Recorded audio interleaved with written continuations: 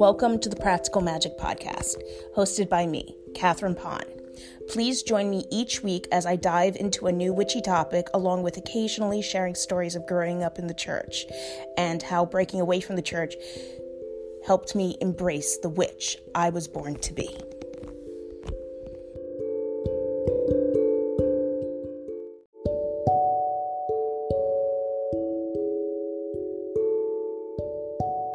Hello everyone, welcome to the Practical Magic Podcast.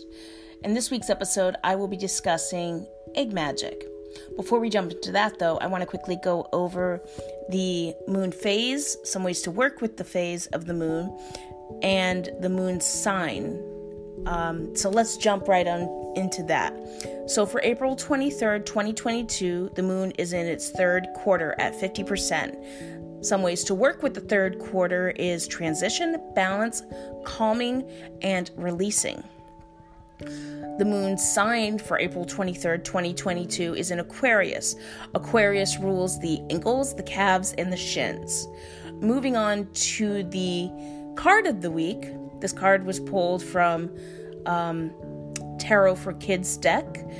And the card shows a child sitting on a windowsill, legs crossed. In one hand, the child is holding a sword, and in the other hand, it is holding the scale of justice. And the card's description says, justice, do the right thing. Justice indicates a decision needs to be made. Just remember to do the right thing.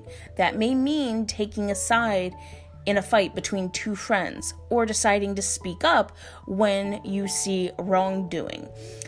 You know the difference between right and wrong. Trust your knowledge. And of course, you can find the card and the description of a card linked to all my social medias. And all my social medias are in the description of this week's episode, so you can go check those out if you'd like. But moving on to egg magic. So traditionally, eggs have been used for many different reasons, but I would say most commonly it's protection and prosperity. Maybe it's just me, but that's what I think immediately when I think of egg magic. So in order to incorporate the eggs, of course, you can just crumble up the eggshell and have the chunks of the shells, depending on your desired outcome of the spell, because eggshells, they have, like, once they're cracked, they've got little sharp edges. So if you're doing something to, like, ward somebody off, or you want like a little extra kick of like protection, you want that spike, maybe you want the chunk of the eggshell. Or you could dry out the eggshell, like in a dehydrator or on a low set of your oven for a couple minutes. And then once the eggshell is completely dried out, then put it in a mortar and pestle or a food processor until you have that very nice powdery consistency.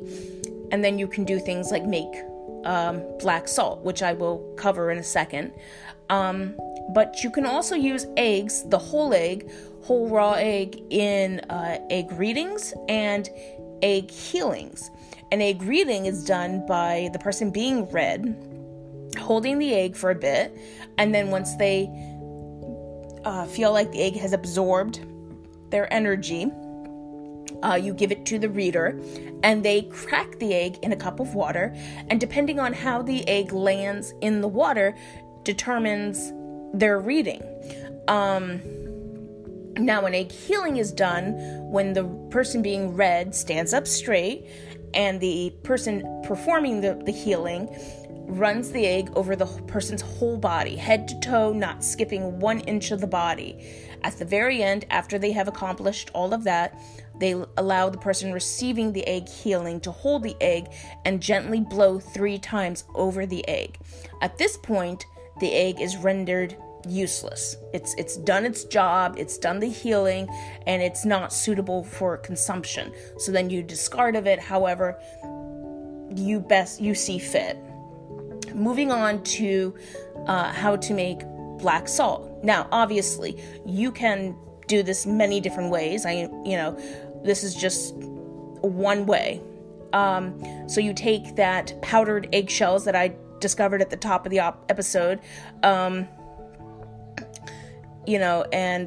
mix that with charcoal or ash, and that could be ash from your favorite herb to smoke, or candle, or incense. So choose, what you would like. You're not limited, is what I'm saying there. And then also add your choice of salts. Eggs in the past have also been associated with fertility magic, creativity, casting circles, and promoting growth. Eggshells in the past, in the olden days, were seen as vehicles for the Fae, and so after people would use the eggs, they would make sure to discard and destroy the eggshell as fast as possible so the Fae couldn't get a hold of them and cause any mischiefs. On the other hand, eggshells were also seen as vehicles for witches, and so very much like they did with the Fae, they would want to destroy the eggshell before the witch could get it, because as the story or fairy tale went, witches would take the eggshells and use them as vehicles to go to wherever they wanted to cause trouble, curse somebody or jinx somebody, etc.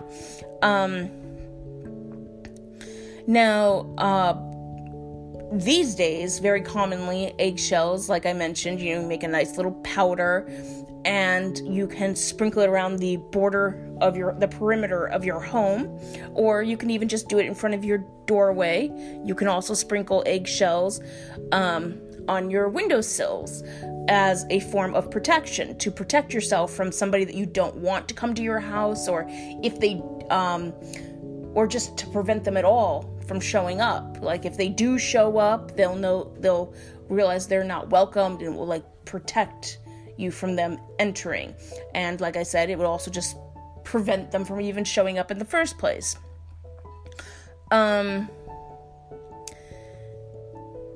With all that being said, I think that's where I'm going to leave this week's episode.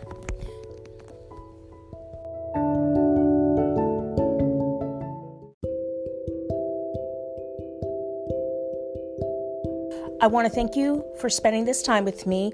I truly appreciate it. I will be back next week with a brand new topic. If you would like to keep up with the podcast in the meantime, the links to all social medias will be in the description of this week's episode.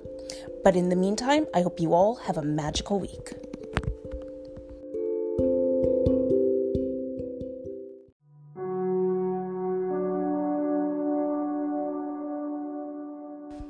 If you would like to join me in keeping the conversation going, you can do so by checking out the podcast over on Spotify, where each week there will be a question attached to the podcast, and you can leave your comment. I look forward to hear what you all have to say.